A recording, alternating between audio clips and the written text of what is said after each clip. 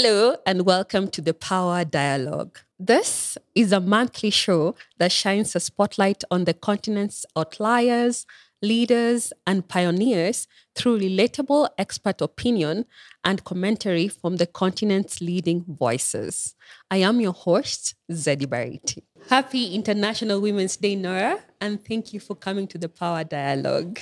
Thank you so much for hosting me, and happy International Women's Day to you Thank too. you to you too. You're actually the first woman I thought about looking at the theme for this year, which is innovation and technology for gender equality, because you're one of the few women that I know that are really disrupting the tech space in Kenya.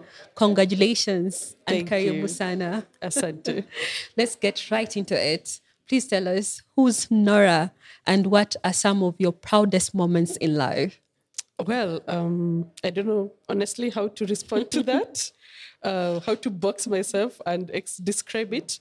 But then I like referring to myself as a passionate woman, as an innovator, as a mother, as a Kenyan, as an Africa who truly wants to see transformation within the continent, but also a tech innovator who wants to defy this space, not just for me, but also for other women who are coming.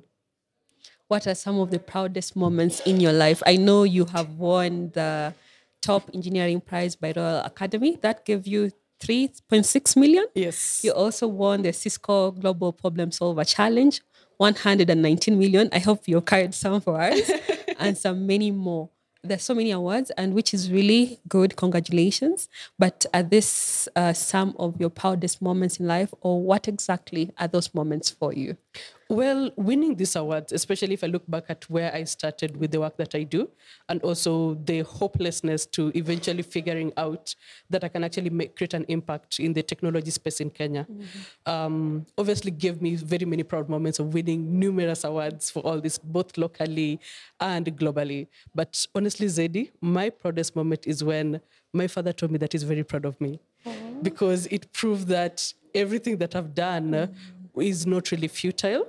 He sees it, and I made him proud, so I became proud of myself. That's so sweet. Daddy's girl. Among the things you do, Drop Access is front and center of most of this. Please tell us, what is Drop Access and what is it all about? What's the problem that this Drop Access company is solving?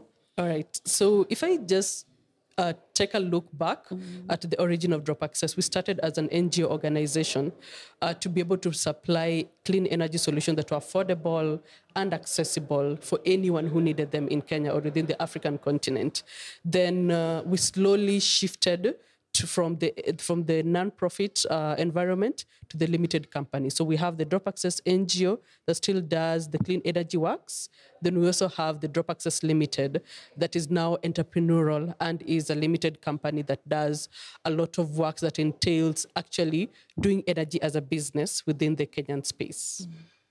We earlier spoke about the separation between the limited company and the NGO, and it came up that's best practice. Why? For the entrepreneurs who are listening in, why is that best practice?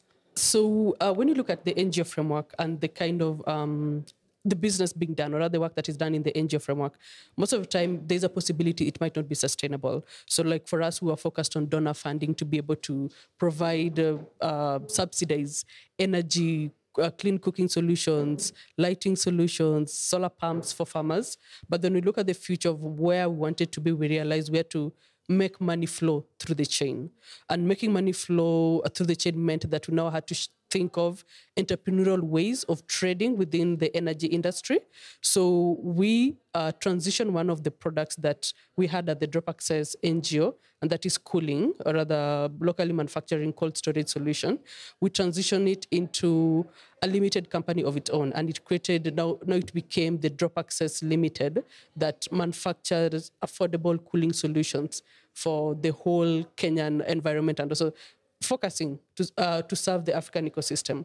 But the way we look at it is the work that we do should generate revenue to create economic activities within the African continent, to create microeconomies even for the people that we're serving, but also to be able to employ more people without necessarily depending on donor funding. Awesome. Looking at Drop Access, I came across a lot of elements of innovation, of fintech. What is a problem that you aimed to solve with the creation of Drop Access in the initial place? So Drop Access Limited is fully focused on getting clean cooling solutions within Kenya and the African continent to make them locally owned, to the point of we know these technologies as Africans. Our technicians understand the clean cooling technologies that are being locally manufactured, but then also we are able to create manufacturing ecosystems that not only just serve us as an organization, but also is able to create more jobs, is able to improve the economy for manufacturing in Kenya and also influence policy. So Drop Access Limited is focused on providing affordable, locally manufactured clean tech that are able to serve the Kenyan ecosystem, serve all other countries within the African continent, but also beyond the Africa, just to promote that trade so that Kenya does not really become a consumer country as well as the other countries, but also we can be producer countries that make quality products, quality technologies that can be used anywhere in the world. Have you guys started exporting to any other country apart from Kenya? Well, you're referring to our product Vaxibox. Yes.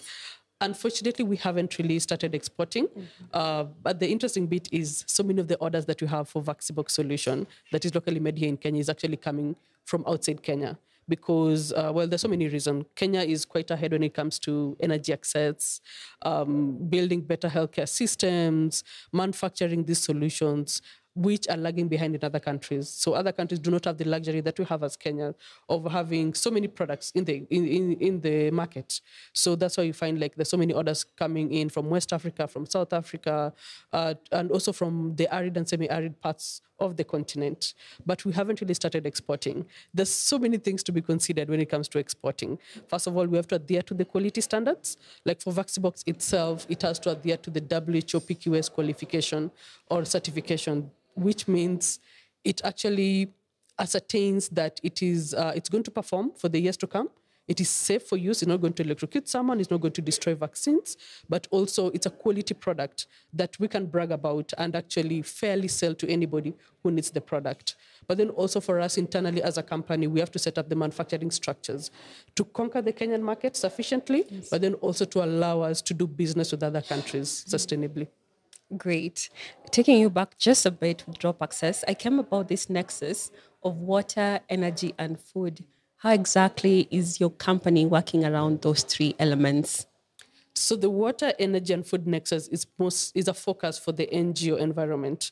And we decided to look at providing energy as a nexus more than just a solution that is paid for, then we walk away, because we realized the people we're dealing with were rural communities, were farmers. The solution is just not solid. Like they lack energy, they lack electricity, they lack energy, but they also lack water. They also lack proper productivity measures to improve their practices. So we thought if we're going to contribute to the energy ecosystem, then we must go over and beyond.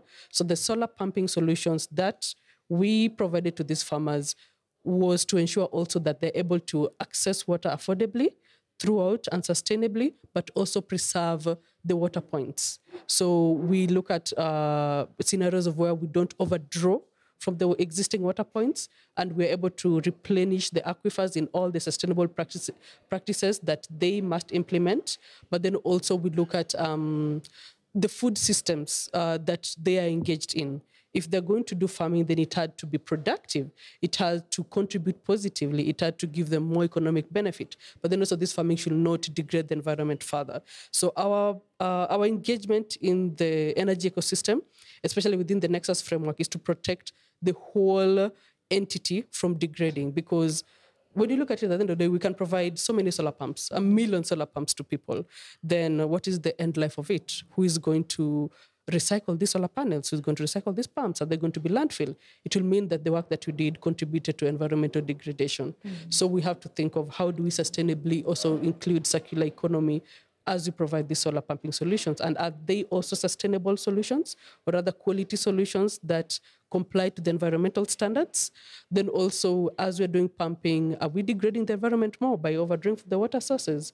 And also, if we are drawing this water from the water points, is it productive enough? Do we really need to draw 20,000 liters of water in a day to plant maize? Well, we can actually use 5,000 liters to plant maize. Now you look at those kind of scenarios so that we protect the environment as a whole and also for the future.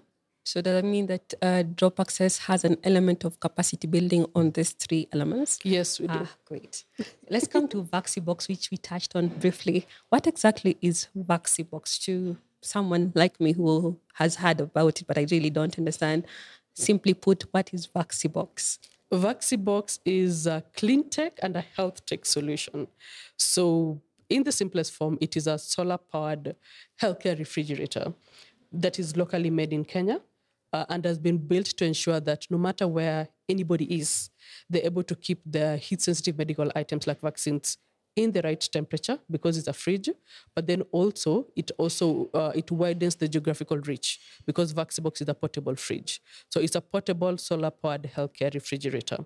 We make it locally here in Kenya to counter the gaps of importing equipment, and they'll be so expensive and they're hard to reach, and also when they break down it's hard to repair them.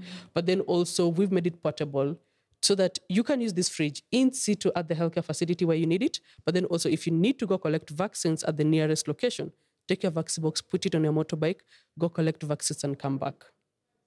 Interesting. So do you mean that this is only used by the healthcare workers, or who exactly can use VaxiBox? And can anyone acquire it, or is it just a piece up for some people?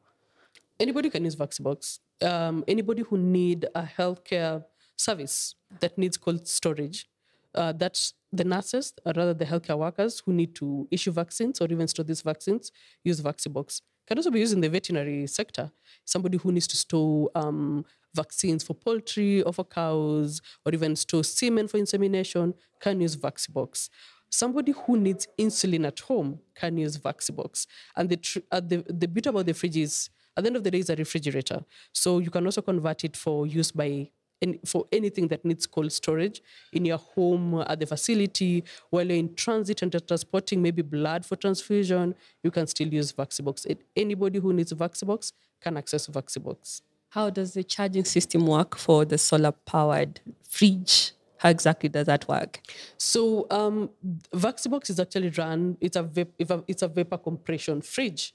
So rather, it's a DC refrigerator that is charged with a solar panel that charges battery that draws and the compressor actually draws from the battery backup to power the compression system that now provides the cooling capacity within the refrigerator. Then the refrigerator has insulation all around it to ensure that even as the compressor is running, it's able to maintain the temperatures. And you see, like for vaccines, you have to maintain it between +2 and +8 degrees. So the insulation ensures that throughout the day, it does not go below +2 degrees, but also beyond +8 degrees. Okay. In which areas of this country is VaxiBox being used? And the recharge period, how long does it take to the next recharge? So we've been able to pilot and test out VaxiBox in Makueni County, Kajiado County, officially this first quarter in Kitui County. We've had successful pilots, obviously, in the arid and semi-arid areas. And we intentionally do this just to test out mostly the charging capability of the refrigerator. So we always talk of VaxiBox being able to maintain 15 plus hours of battery backup. During the day when the sun is up, the fridge is going to run because there is solar resource and there's a solar panel.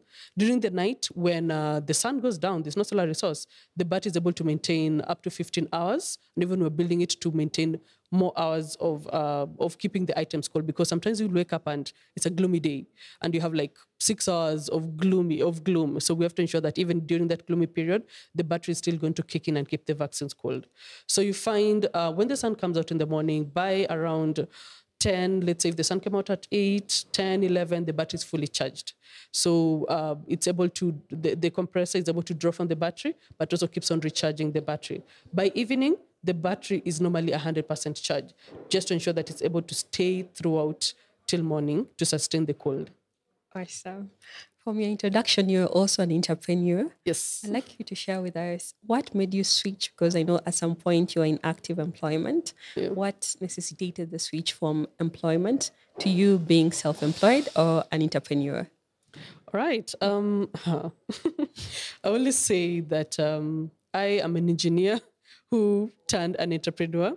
I love engineering. I felt like I studied all my life to be an engineer. I anticipated even ever since I was a young girl to be an engineer. Then as life will have it, not all of us are actually fit to work in the engineering field. And to me, I learned that the hard way. Because when I completed my BSc Mechanical Engineering for University of Nairobi, there's a time I was actually jobless. So I used to hop from one internship to the other, which is pretty cool because I gained lots of skill in different environments. But then I came to realize that it wasn't really sustainable. Even if I got a job, it wasn't going to give me the satisfaction of having to practice hardware engineering, like building technology. There isn't so much leeway in building technology in Kenya. And even the time when I completed school in 2014, there wasn't so much opportunities to build tech. It was mostly go work as a repair technician or a repair engineer in this environment.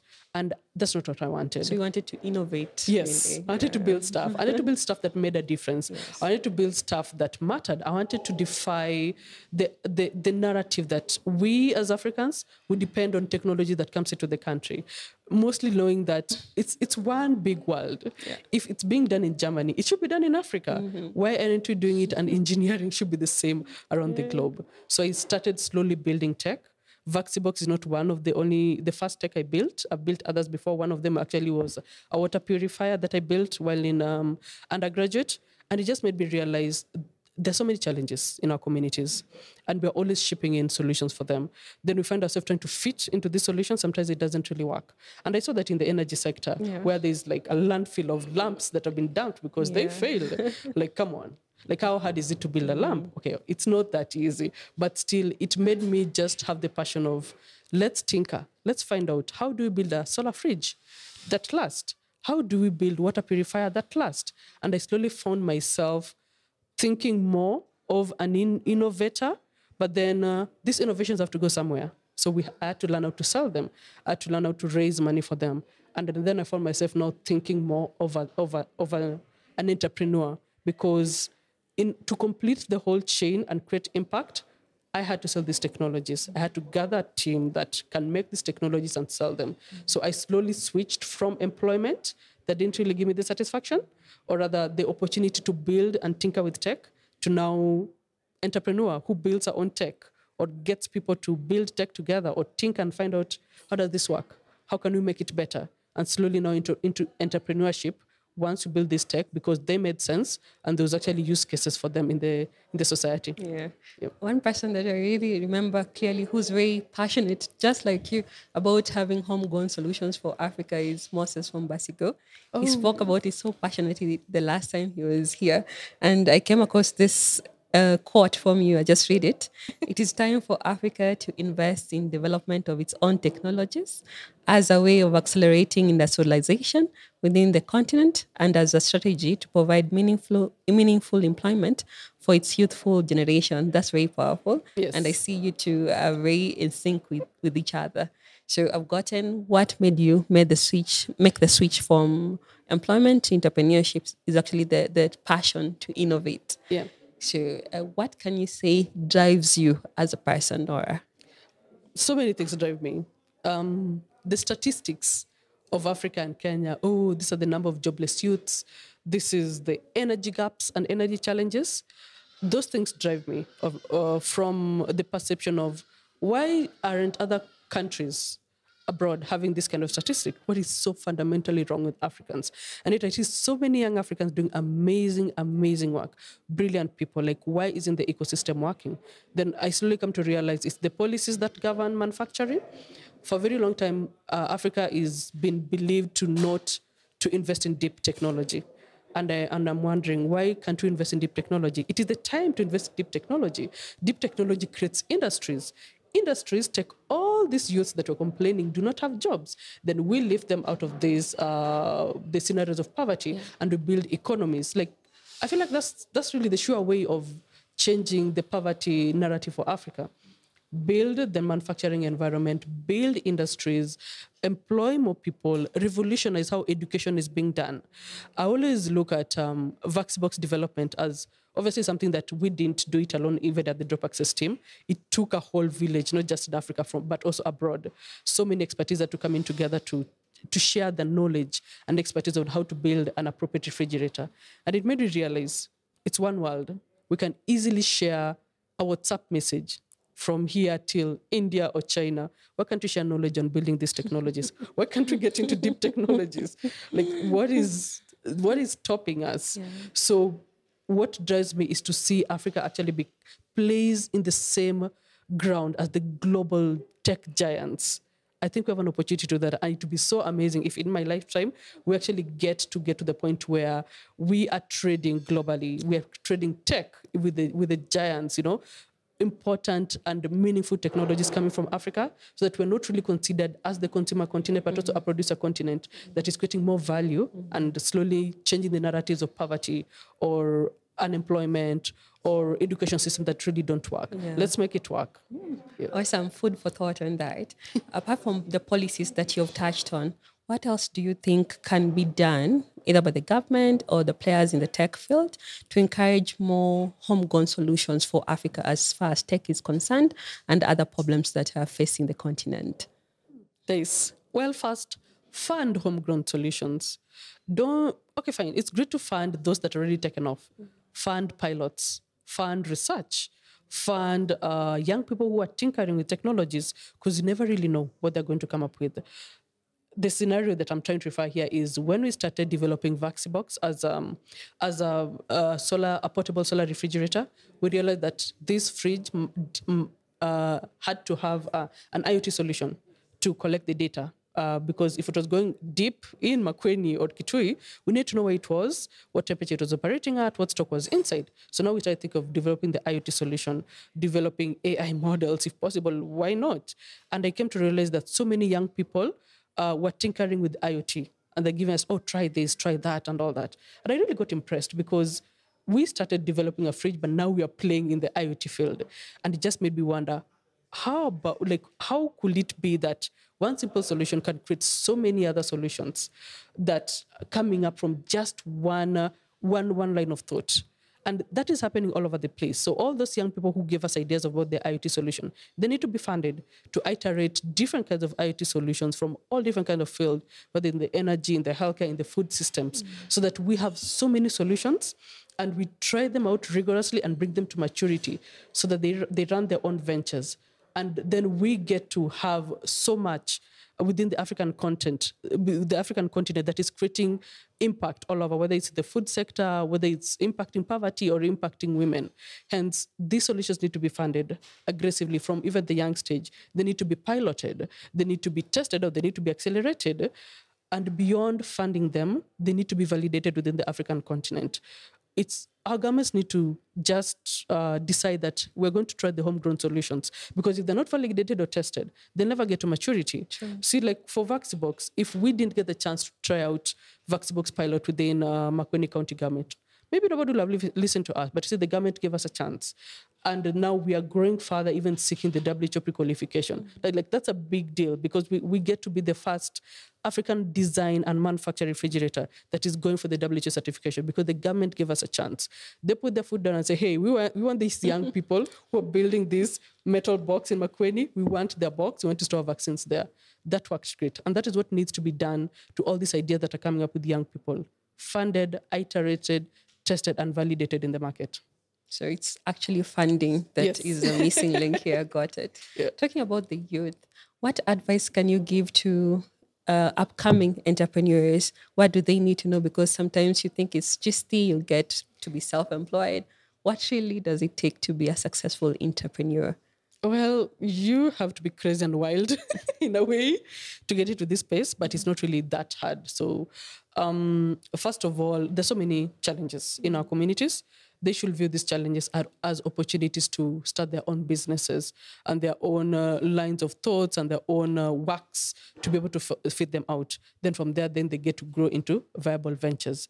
It's not really that easy peasy, so there has to be patient along the way.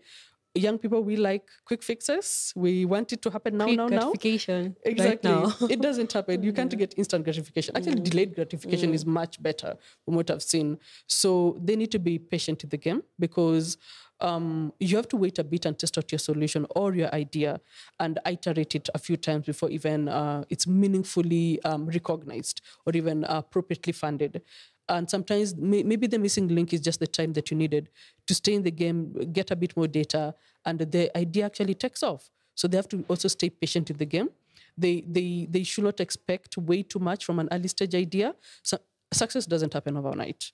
It takes a bit of time. Overnight success actually does take a long time. It does. Yes, it does. It does. So they have to be patient in the game, and they have to be bold enough to chase their dreams.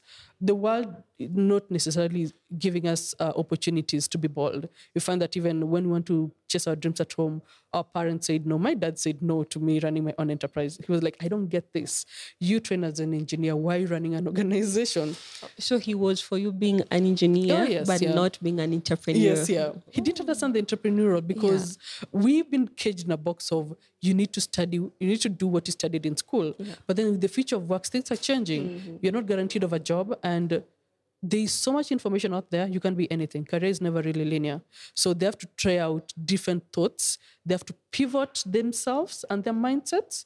They also have to be bold to adapt to the future of work that is coming up, but also give it time. Patiently give it time, because success is not overnight. You seem to have really simmered through the process, which brings me to my next question about mentorship. Mentorship is very important, and most of the time we are fixated about mentorship and forget that we can also get reverse mentorship. Yes. I'd like to know, who are some of the people that you look up to, or who have really held your hand and shown you that instant gratification is not the way to go? Who are these mentors of yours, reverse mentors and mentors? Who are they? Please mention some of them.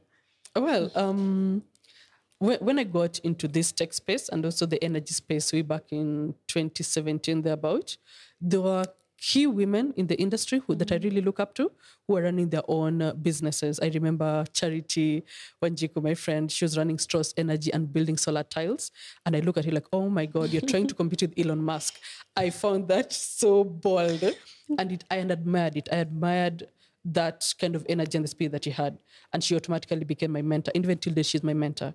And the reason why I've aligned myself with so many women mentors is because they understand the ecosystem and the landscape. So the likes of Charity Wanjiku, we have Wamboi of Vilgro, who believe that as a woman, you have to be limitless in this game.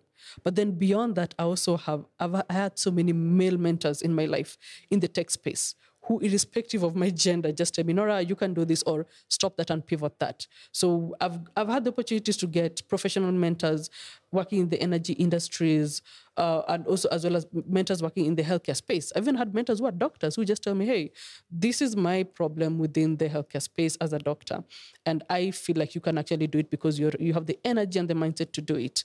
And I've been very open-minded and having a very teachable spirit, something we discussed earlier on, to learn as much as I can and also to unlearn my old habits.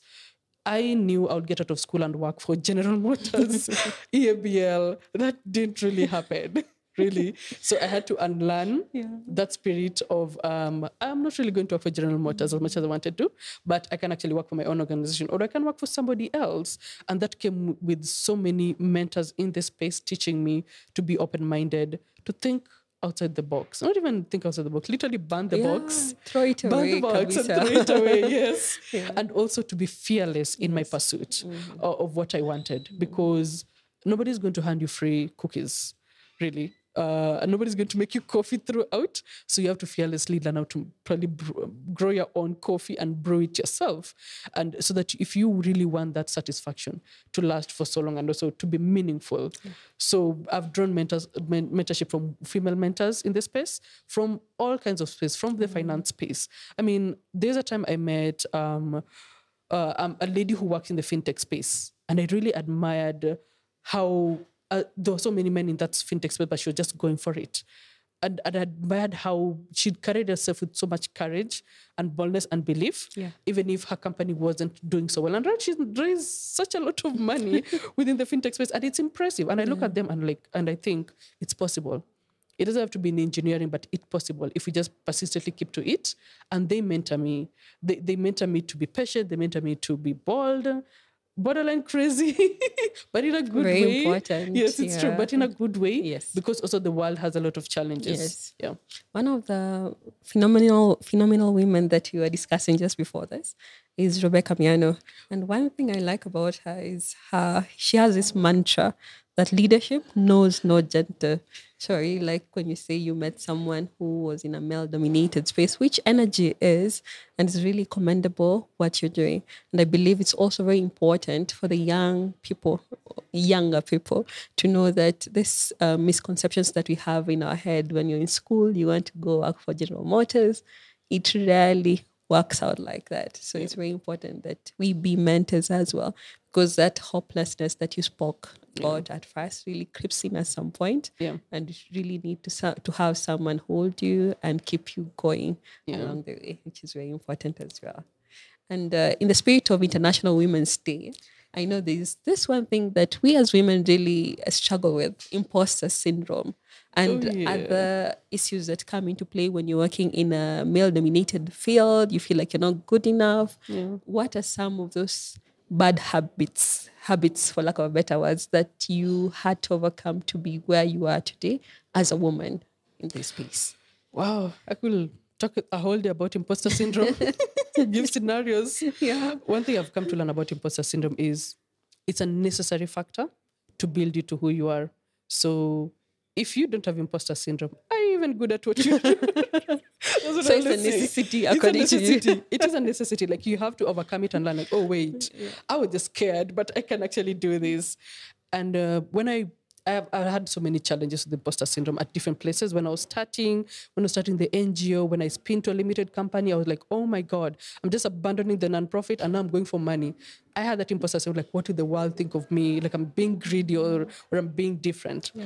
Then I survived that. Then I went to, oh my God, I'm in the tech space. There are not so many women who are doing this. Then I'm building a fridge. We're going for WHO. What is wrong with us? Like, it comes over and over again at different points, at different levels, but it's always there. And the thing about imposter syndrome, it can really be heightened with comparison. If you look at your environment, there's so much happening. Like our environment, there's so many people raising funds for their organizations. They're doing so well. They're making breakthrough. If you compare your journey to what is happening, then you'll forever be stuck in imposter syndrome of, this is not working. I'm not good enough. This is actually not a brilliant idea. And you're like, what am I doing? If you compare yourself to the journey of others, people have different kind of journeys. So I really, really, really, really had to learn not to compare myself with my peers. And it really worked a number on me, because I didn't really get a job immediately when I left school. And a good number of my friends really got a job working for really prominent companies. Then here I am trying to run a company. These guys are doing so well. My company is not doing so well. I'm like, why didn't I just go for the mainstream employment? I could be like them. I compared myself to them. And it kept me from progressing drop access for a very long time. Then I had to make the realization and say, hey, there is no turning back. No one is offering me a job in those companies. So this is the last chance that I have to actually make something meaningful of myself as an engineer. And slowly I started to stop comparing myself to my peers in the industry who are doing so well. And also doing so well became really relative to me, and just put all my energy on focusing on building drop access. And it can come in that way, or it can come in, we are displaying Vaxibox against world-renowned refrigerators. And I'm like, oh my God, ours is made of stainless steel. I can see a world over there. But theirs is seamless. That's still an imposter syndrome, because then you go and feel like, what are we doing? This is not going to make it within the African continent. Yeah. No Kenyan is going to accept a stainless steel fridge. They're like fiber fridges and all that. That's still an imposter syndrome. But then I always look at it like, what is our why? Why are we building this fridge? And why did we get to the point where we're showcasing on the same platform? There's a time I pitched with a globally renowned refrigerator manufacturer. They have a very nice fridge. And after pitching, they pitched after me, and I listened to the pitch. I was like, there is no way they'll ever pick them over us. And we actually won the pitch competition. This is a big tech solution already being used and adopted in Asia. But then when I looked back at the reason why we actually won this pitch competition, I realized that it's not about the solution that we presented. It's the purpose, it's the vision that we built, and also the guts that it took us to build this fridge with very limited resources, finance, and also manufacturing resources, to the point where we're actually being recognized against this this globally renowned solution. And that journey is very important. It defines where we got to be and what we can do with it. And the way I look at imposter syndrome is, once you overcome that comparison or that fear and just give it a hint of a bit more courage and stay in the game, it fizzles. And you get your strength and you understand your purpose and your why, and you grow out of it and you thrive. But then without forgetting that something else is going to come later on. Yes, of course. Yes, it's a loop. It comes back. You just have to master how to, okay, fine, we'll overcome. Yeah. Remember your why. Yes, yeah. So many awards and so many accomplishments later. What's next for you? What's next for Drop Access? What are your dreams? Are there dreams you're still chasing? Yeah, the dreams I'm still chasing. When I started this, it was about building energy solutions, giving energy solutions that last, that made sense in the African ecosystem. But now I want to take the whole system, really. It's more than just energy. It's more than just refrigeration for us. It's why systems don't work in Africa that favor us providing our own tech solutions, why there are not so many women in this space, and yet I've really tried to actually scale myself in this space, and it actually works. When I look back, I think, how many more women should I bring along with me and teach them the tricks of how to scale this? So I have a big task to do mentorship for young people, for women, how to build ventures that last, how to build deep technology within the African continent. It's not going to take a day. It's going to take a lot of mentorship and education. It's going to take a lot of influencing policies that allow women to actually thrive in this environment, but then also changing things at a systemic level. If our, tendering system does not really buy locally made refrigerators, how do you influence the tendering system?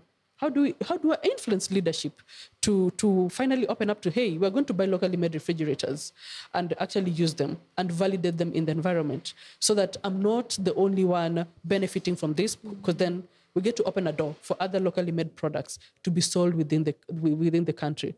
And we slowly transform the narratives for Africa and for Kenya, joblessness and poverty and just energy, so many things that happen wrong, like tackling that from a systemic level. And personally, for me, is living in gratitude, because if I look back of where I started, it was a very low point in my life. There was hopelessness, but then I had so many help around. So I can't really sit and say, oh my God, I did Vaxibox on my own. That's a lie. A whole village had to come to build Vaxibox. My team, the mentors from abroad, from locally, technical mentors, engineering mentors, and just realizing that I was privileged in that moment. I should pass on the privilege to other people, to other women, and also never ever to forget that journey, but also to build it better to allow space for more women to come in. Awesome. I'm looking forward to signing up for the mentorship. Please. Your parting shots, Madam Norah. Oh my God, they're telling me to give parting shots. Yes. Why, Zeddy? Please, you have to part. Yes. Well, I could talk so much. Obviously, I talk a lot. But I always view myself as a work in progress. We are all work in progress, especially here in Africa, young people, women, building systems that last. We have to stay true to the game.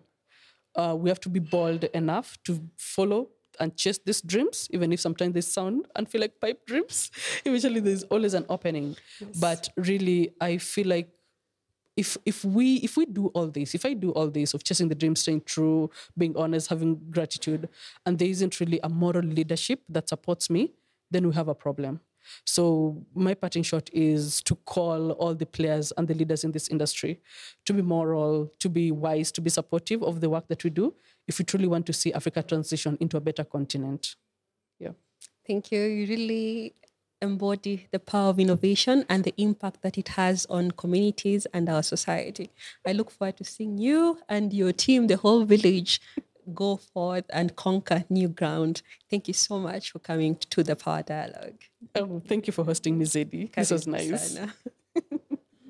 Thank you so much for joining us. We look forward to answering your questions and seeing your comments across social media. We are available as the Power Dialogue across all social media platforms. Feel free to leave a comment, to leave a like, to share, so that I see you on the next one. Thank you so much. Till the next one. My name is Zeddy Bariti. Kwaheri.